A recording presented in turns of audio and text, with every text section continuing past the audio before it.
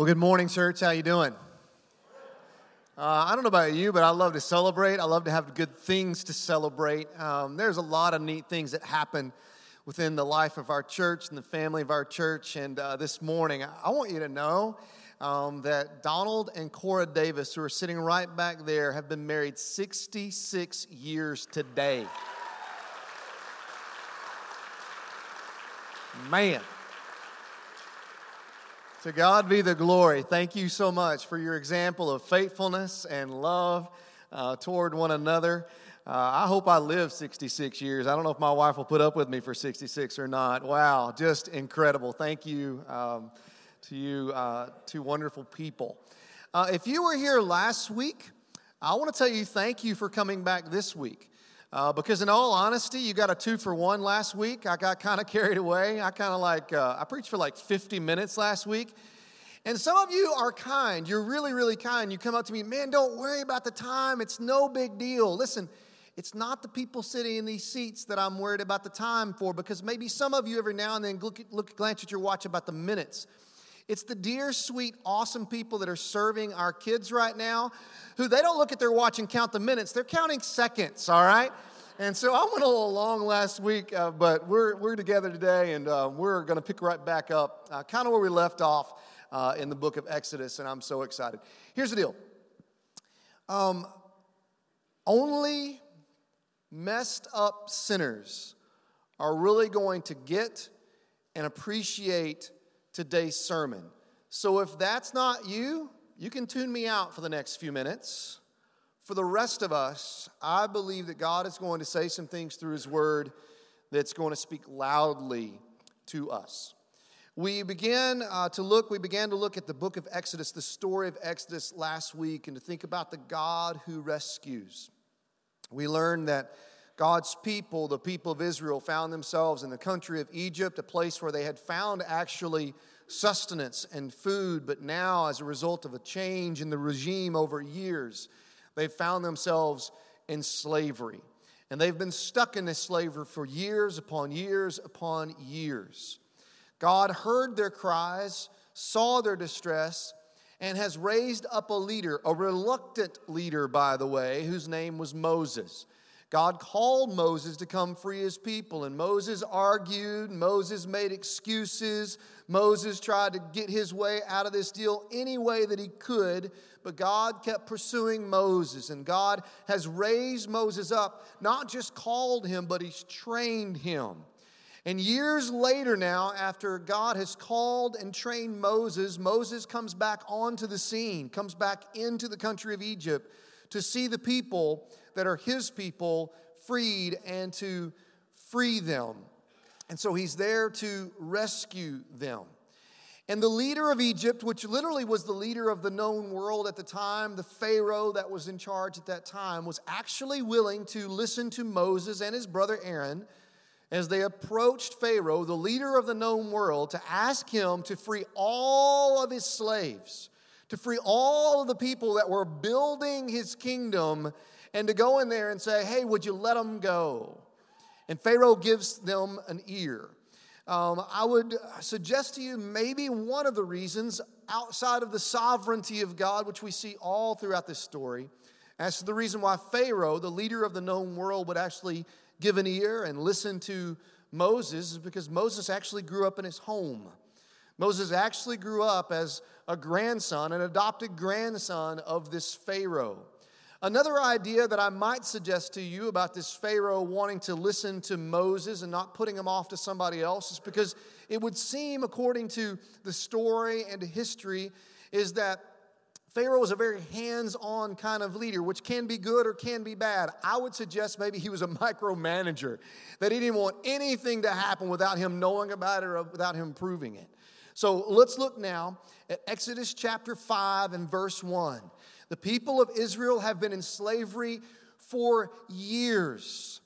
They have been oppressed. They have been put down. When Pharaoh didn't feel like they were oppressed enough, he oppressed them more. He gave them more work to do. When he felt like he wasn't keeping them at bay enough, he actually moved into genocide and he started killing their male-born babies. Here you are, the people of Israel. You're in slavery. Your master, if you will, Pharaoh, has been killing your firstborn.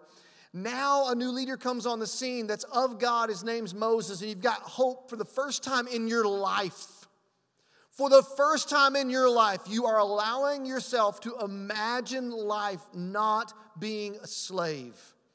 You're imagining what it's going to be like when your kids have kids and they don't have to worry about their firstborn son being slain at the hands of a Pharaoh. For the first time in your life, you're allowing yourself to have hope.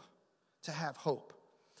Exodus chapter 5 and verse number 1. After this presentation, the presentation that's being spoken of here in verse number 1 is Moses and Aaron going before the people of Israel. They found a moment to gather them together and to speak to them. It says, after this presentation to Israel's leaders, Moses and Aaron went and spoke to Pharaoh.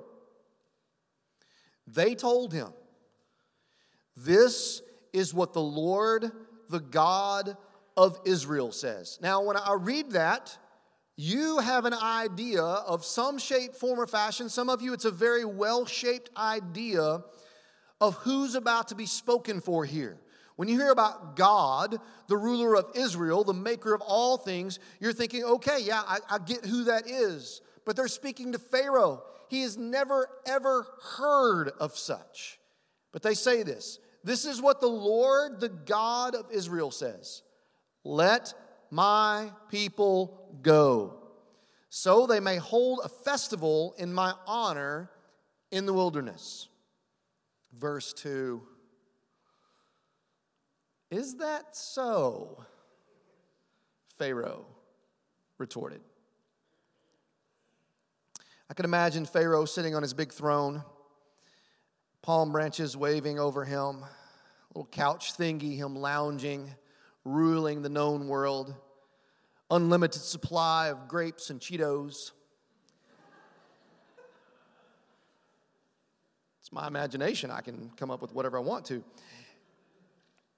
I can also imagine in the voice of Anchorman, him responding. Confident, cocky. And he says, is that so? He goes on in verse 2, and who is the Lord? Why should I listen to him and let Israel go? I don't know the Lord, and I will not let Israel go.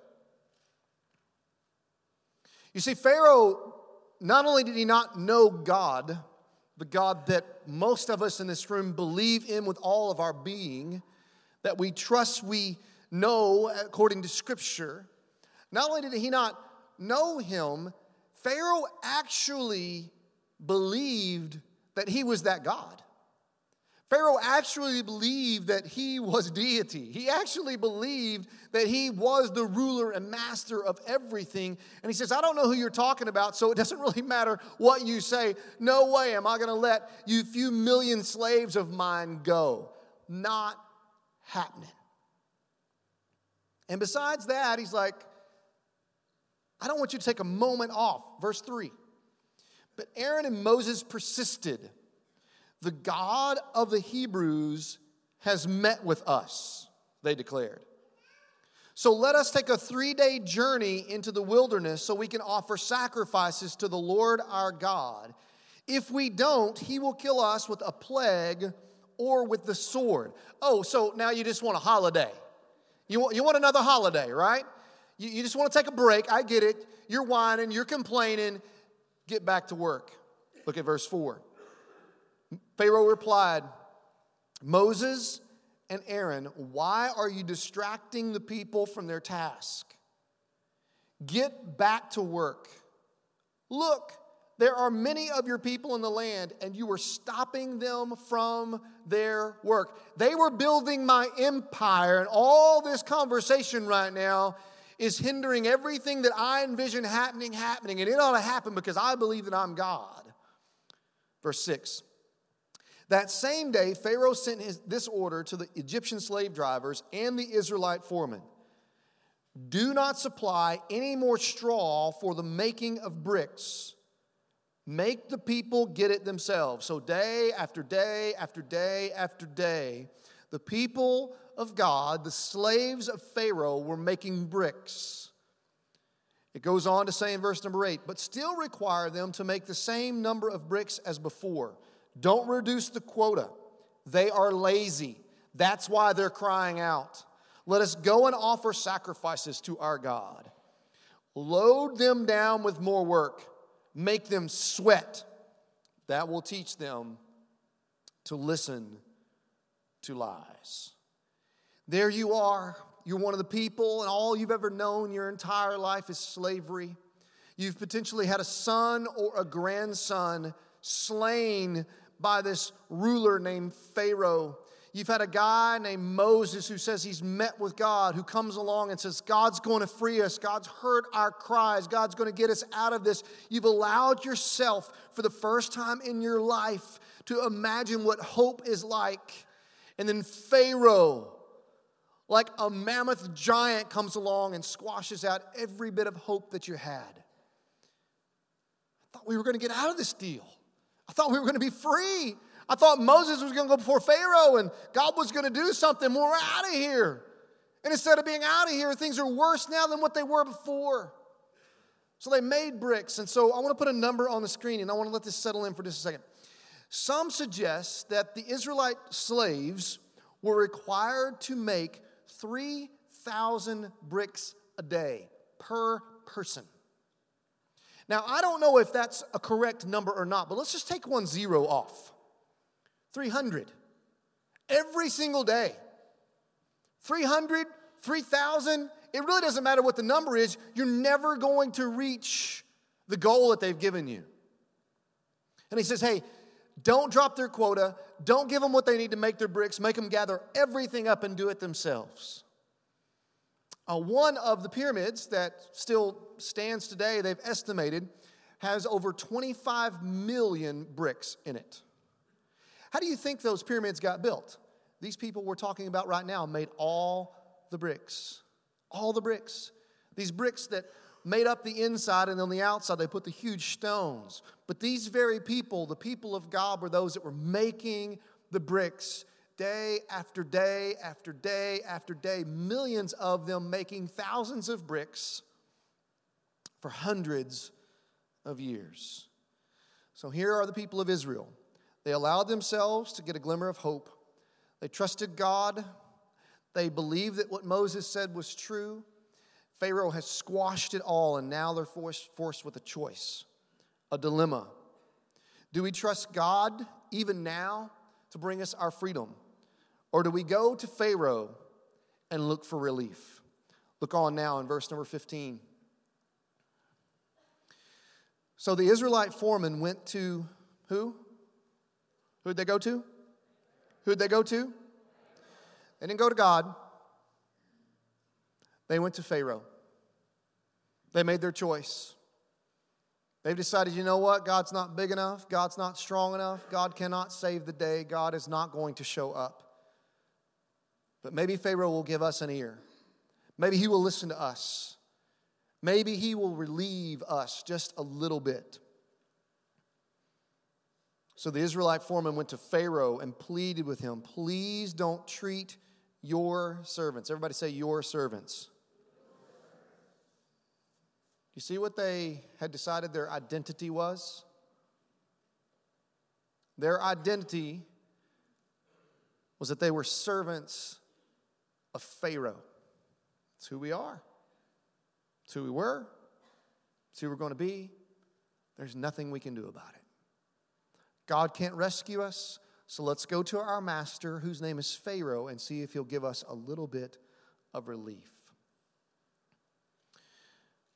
Verse 15 goes on to say, please don't treat your servants like this, they begged. Verse 16, we are given no straw, but the slave drivers still demand, make bricks. We are being beaten. but it isn't our fault. Your own people are to blame. But Pharaoh shouted, you're just lazy, lazy. That's why you're saying, let us go and offer sacrifices to the Lord. Now get back to work. No straw will be given, but you will still produce the full quota of bricks. The Israelite foremen could see that they were in serious trouble when they were told, you must not reduce the number of bricks you make each day. As they left Pharaoh's court, they confronted Moses and Aaron, who were waiting outside for them. The foreman, the Israelite foreman, same people group. The Israelite foreman said to them, may the Lord judge and punish you, Moses and Aaron, for making us stink before Pharaoh and his officials.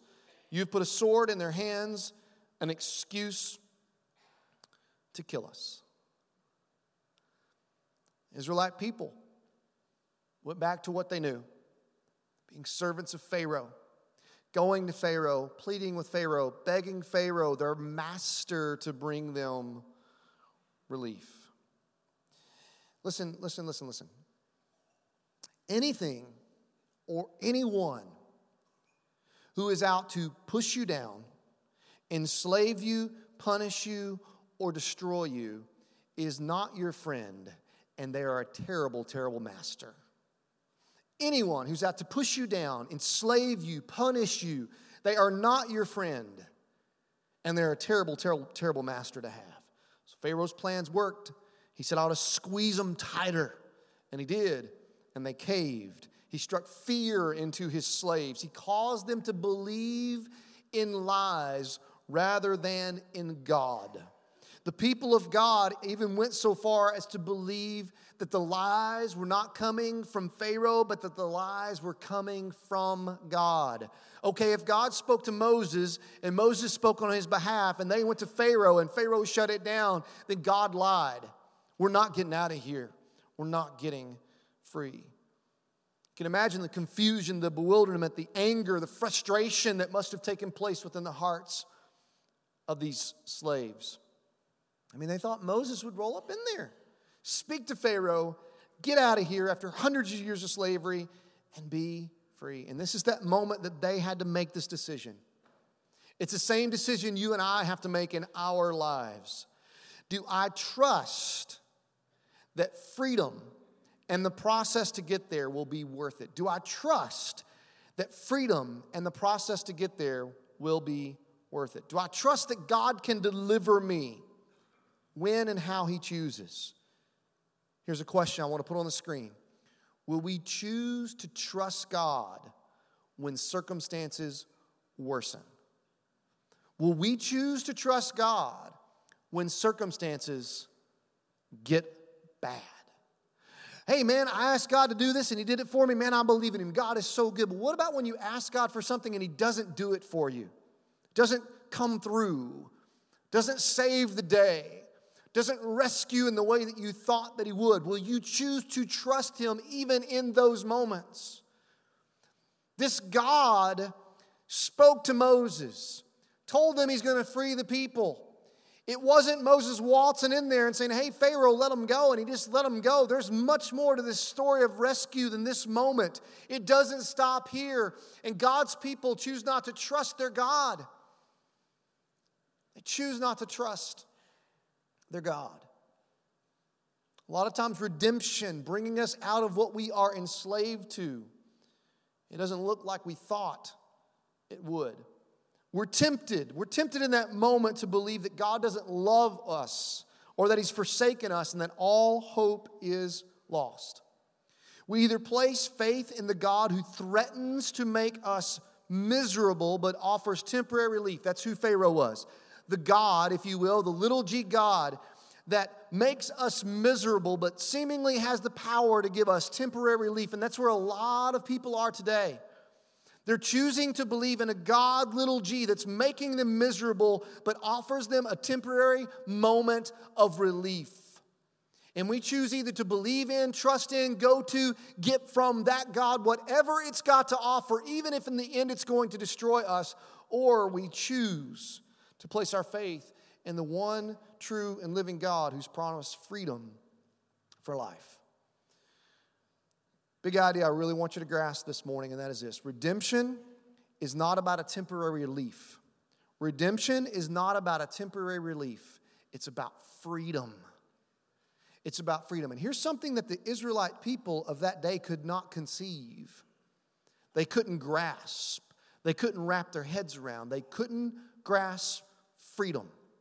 You want to know why? Because they had never, ever, ever experienced it. They had been enslaved since the day that they were born, and their slavery had gotten worse and had gotten worse and it had gotten worse. The only mentality that they had was slavery. The only future they could see was slavery. And so they tried to function within their slavery. They tried to go to their master, Pharaoh, and not find freedom, but find relief. That's all they were hoping for was relief. Man, just knock the quota down a little bit. Give us a little bit of straw and we'll be okay. We'll move forward. We won't complain anymore.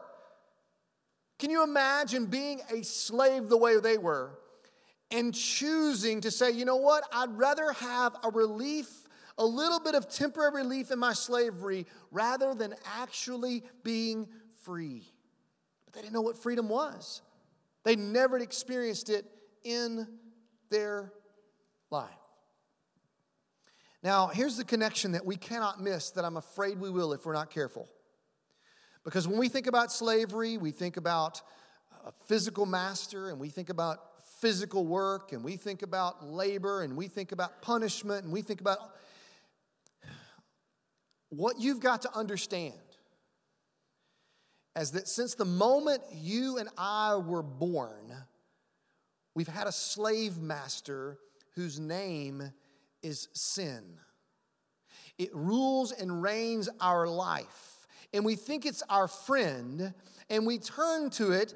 What you turn to within the realm of what sin offers and what I turn to within the realm of what sin offers may differ, but we find ourselves turning to something to bring us relief from the pain, from our circumstances, from our reality, from our relationship, from our whatever we need help, getting help from, and we go to it. And I'm here to tell you that if you or I are turning to a God, little g, that is sin, it's going to bring about destruction in our lives. And some of us have settled for pleading to our slave master known as sin for temporary relief rather than saying, I want freedom. And the reason why some of us have never ever said, I want freedom is because we've never ever really been free.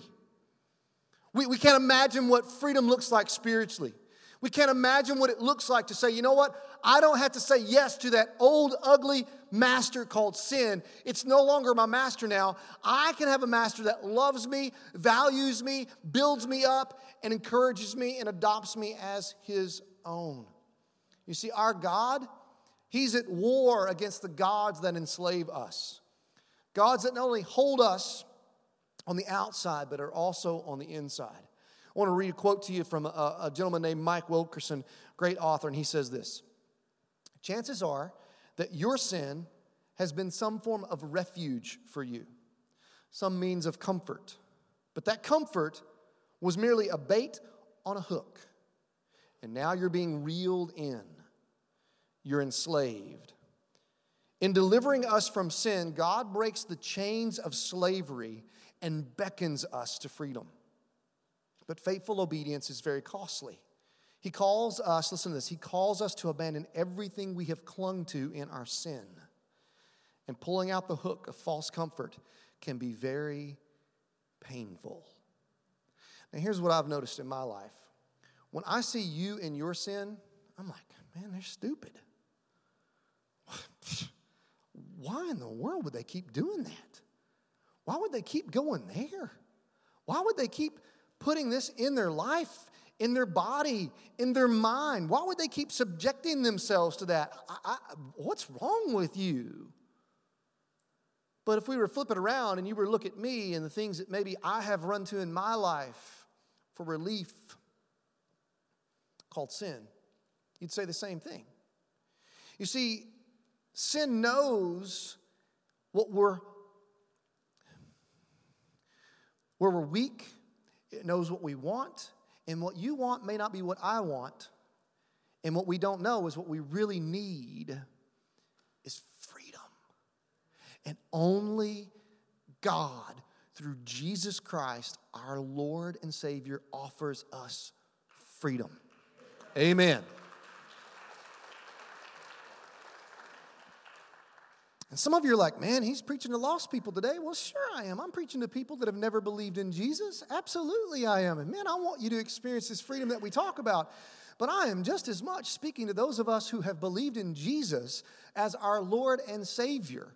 And for some of us, all that has been for us is a get out of hell free card. And we are still choosing every single day to say, Jesus, you're not a good master. You can't do for me what I want, because we can't really imagine what freedom really looks like. I'm going to go back over here with my little g God, and I'm going to continue to cuddle up with it. I'm going to continue to ingest it. I'm going to continue to inject it. I'm going to continue to put it in my mind and my body. I'm going to continue to be in this so that I can get the relief that I need, the fix that I need. I mean, how many fixes did we get this week amongst this group of people?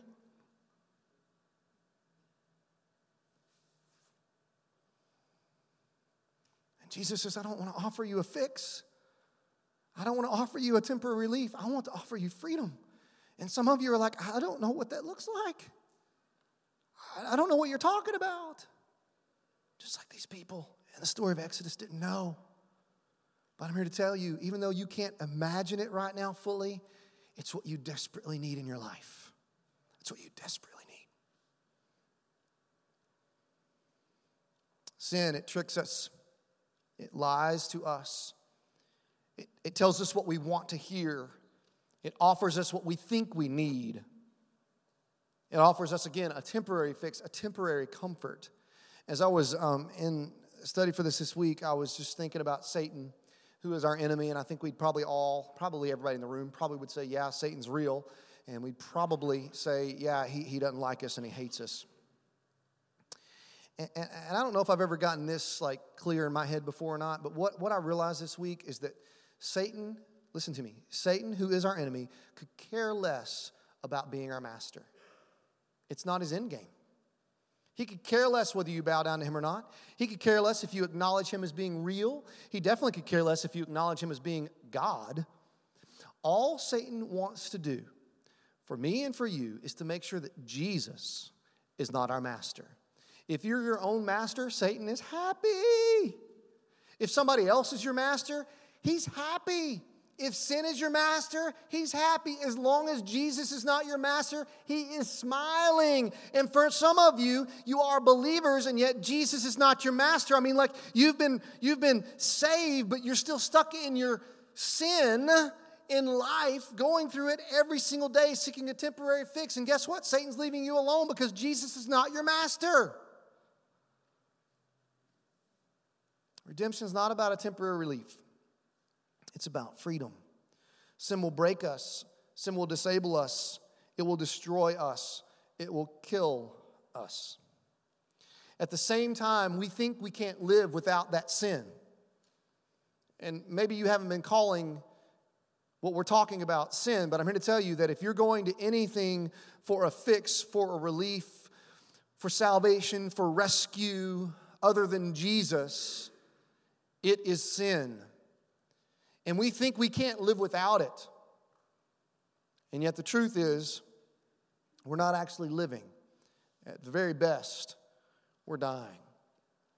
Some people don't recognize their slavery to sin. So here's what I'm praying for us today. I'm praying that every single person in this room, every single person that listens to this sermon, every single person that gets into what we're talking about right now, I'm praying that if you need to recognize that you are enslaved to sin, that you will recognize that you are enslaved to sin. Am I trying to speak down to you today? Absolutely not. I'm just saying I don't want myself, I don't want you to stay stuck in this slavery when Jesus offers us so much more. So much more. For some of you, you recognize your slavery to sin. In fact, you're like wondering, is he going to give a list of all the things we could be enslaved to? Because if he does, I'm afraid that what I'm enslaved to might be on that list. I mean, like your sin is before you right now. It's your master. You know it. It rules you. It reigns over you. It dominates you. And you know it. And so you're asking this question because you want out, but you're asking this question, can I get out? Is there a way? What will it look like? What will it cost me? Will it be easy? What will life look like out of slavery? What if people find out? So let me ask you this question. Do you want out? Do you want out? Can you get out? Yes. Is there a way out? Yes. What will it look like? Probably not what you think. What will it cost you? A lot. Will it be easy? No. Will it be worth it? Yes. What will life look outside of slavery? Like freedom. What if people find out? Find out what? Find out what? That you've been freed from sin? I mean, how bad could it be for the whole world to know that you've been freed from sin? Hey, just want to let the world know I'm freed now from sin. Wait a minute, you had a problem with sin? I had no idea. I mean, who do you think you're fooling? Really? So what if the whole world finds out? Man, I went over to congratulate my neighbor yesterday. I found out last week that he had been baptized.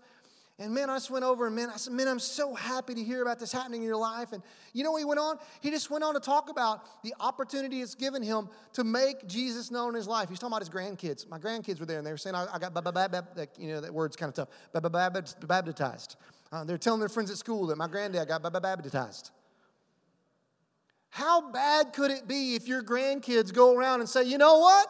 My grandpa's no longer stuck in sin. How bad could it be if your kids say, you know what? My mom is not stuck in sin anymore. How bad could it be for your friends to say, you know what? That guy's free now. Because guess what? The odds are either they are stuck now too, or they were and they've only been freed by Jesus. So either way, they get it. They get it. How is it possible? Through Jesus and through Jesus alone. Look at John chapter 10 and verse number 10. The thief's purpose. Who's the thief? Satan, sure. I don't want to limit it to Satan because I think we've got to really get this whole thing encompassed. Let's just say sin, okay? Satan, sin. You could say they're synonymous if you want to. I don't know if you really can do that or not, but we'll put both of them there. I think they both apply.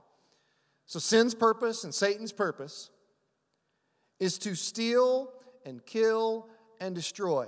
Hey, I want that to be my master. You can give a little chuckle there if you want to. That was, what?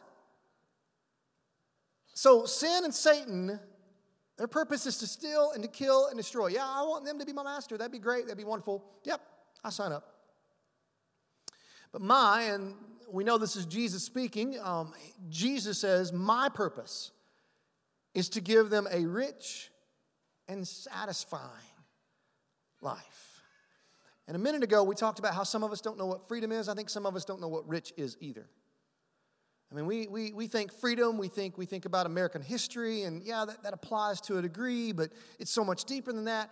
And we think about rich, and you know what? Dollar signs. Man, dollar signs. No. It's so much deeper than that. Rich, and this next word, satisfying life. We bought a CD of Carrollton when they were here a few weeks ago, and those guys are great. And it's on in our car a lot right now because all four of our kids like it. When all four of your kids like something, the same thing, it's a big deal. And so, in fact, one of our kids said, why do we keep playing this CD over and over? Because all four of you like it. You know, we can never agree on a song or whatever. So anyway, and there's one song in there about I will be content. And our daughter loves to sing, even though sometimes she doesn't have a clue what the words are. She was saying this, I will not be content, is what she was saying. I will not be content, you know, and just singing along. And Terry had to correct her and say, hey, baby, let me tell you what content means because you want to be content. Like, that's a good thing. They're saying, I will be content, not I won't be content. She was like, oh.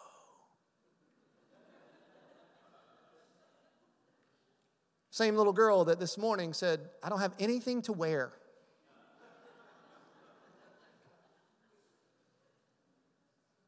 We're just as silly, aren't we? This vehicle, I can't stand it. I wish I had this. I don't have that. I don't have any friends. Nobody loves me. Nobody cares. No contentment. And Jesus says, my purpose, my plan, my mission is to give you a rich and a satisfying life. This is God's compassion. He sees you. He knows what pain you're in. He knows what suffering you're in. He knows how far away that you feel. And He loves you and He wants you. And so God sends Jesus for us. He comes for us. Jesus leaves heaven to this hellish earth for us so that He can bring us this freedom and this satisfaction that He speaks of. He wants to bring you out. He wants to lift you up. He wants you free. God wants to show you and me a way of life like we've never known possibly. I'll never forget when Serena came to church a few years ago. And it was the first time that Serena had ever been in any kind of church at all in 17 years. Now, I've seen this happen a lot in my life. I've seen people like, I've only been in church like 3 times ever, or I quit going a long time ago, or haven't been in years, or whatever. But Serena, for that day, it had been 17 years. And as relationship came and I was able to ask the question, like, why has it been 17 years? Like, what gives? Do you not like church? Do you not enjoy the whole idea? Do you not believe? What's your deal? And here's what she told me. She said that church for her in the past looked like everybody telling her that she wasn't good enough. Did you hear that? I felt like church was just me showing up and everybody telling me I wasn't good enough. Let me tell you something this morning. You're in a place full of people that are going to tell you, listen to me, that we aren't good enough. I mean, I spoke heavy a minute ago about sin, and I know some of you are like ready to crawl out of here. But let me tell you, it's not about me and you being good enough. Did you hear me? It's not about us being good enough. This whole thing called church, this whole thing called Christianity, it's about Jesus not merely being good enough, but being perfect. It's about Jesus, who is sinless, coming into our sin-filled world, dying on a cross, dying for my sin and for your sin, so that regardless of what we have or have not done, as ugly as it has been, no matter who or what has been our master, He can come along and state us, declare us as being free. Jesus. He is our Redeemer. We aren't good enough, strong enough to redeem ourselves. But Jesus can. He wants to. So will you trust Him to? I want to tell you this morning that through Jesus, you are loved. You're like, wait a minute. I'm one of those people a minute ago, like, I'm not even trying to like deny it to myself. I know what my deal is, and it's ugly. I know what I do. I know all the fixes I've had this week, and it hasn't been good. Like, it was so bad I almost didn't come this morning because I just thought, like, I've blown it one time too many, and it's over for me. And Jesus declares that you are loved. Jesus declares that you are wanted. Jesus declares that through Him you are accepted by God. Jesus declares that through Him, when you place your faith in Him, that He adopts you as His very own. You're no longer an orphan. You're no longer on your own. You are a child of the King. Jesus declares through His death on the cross that you are valued. Valued.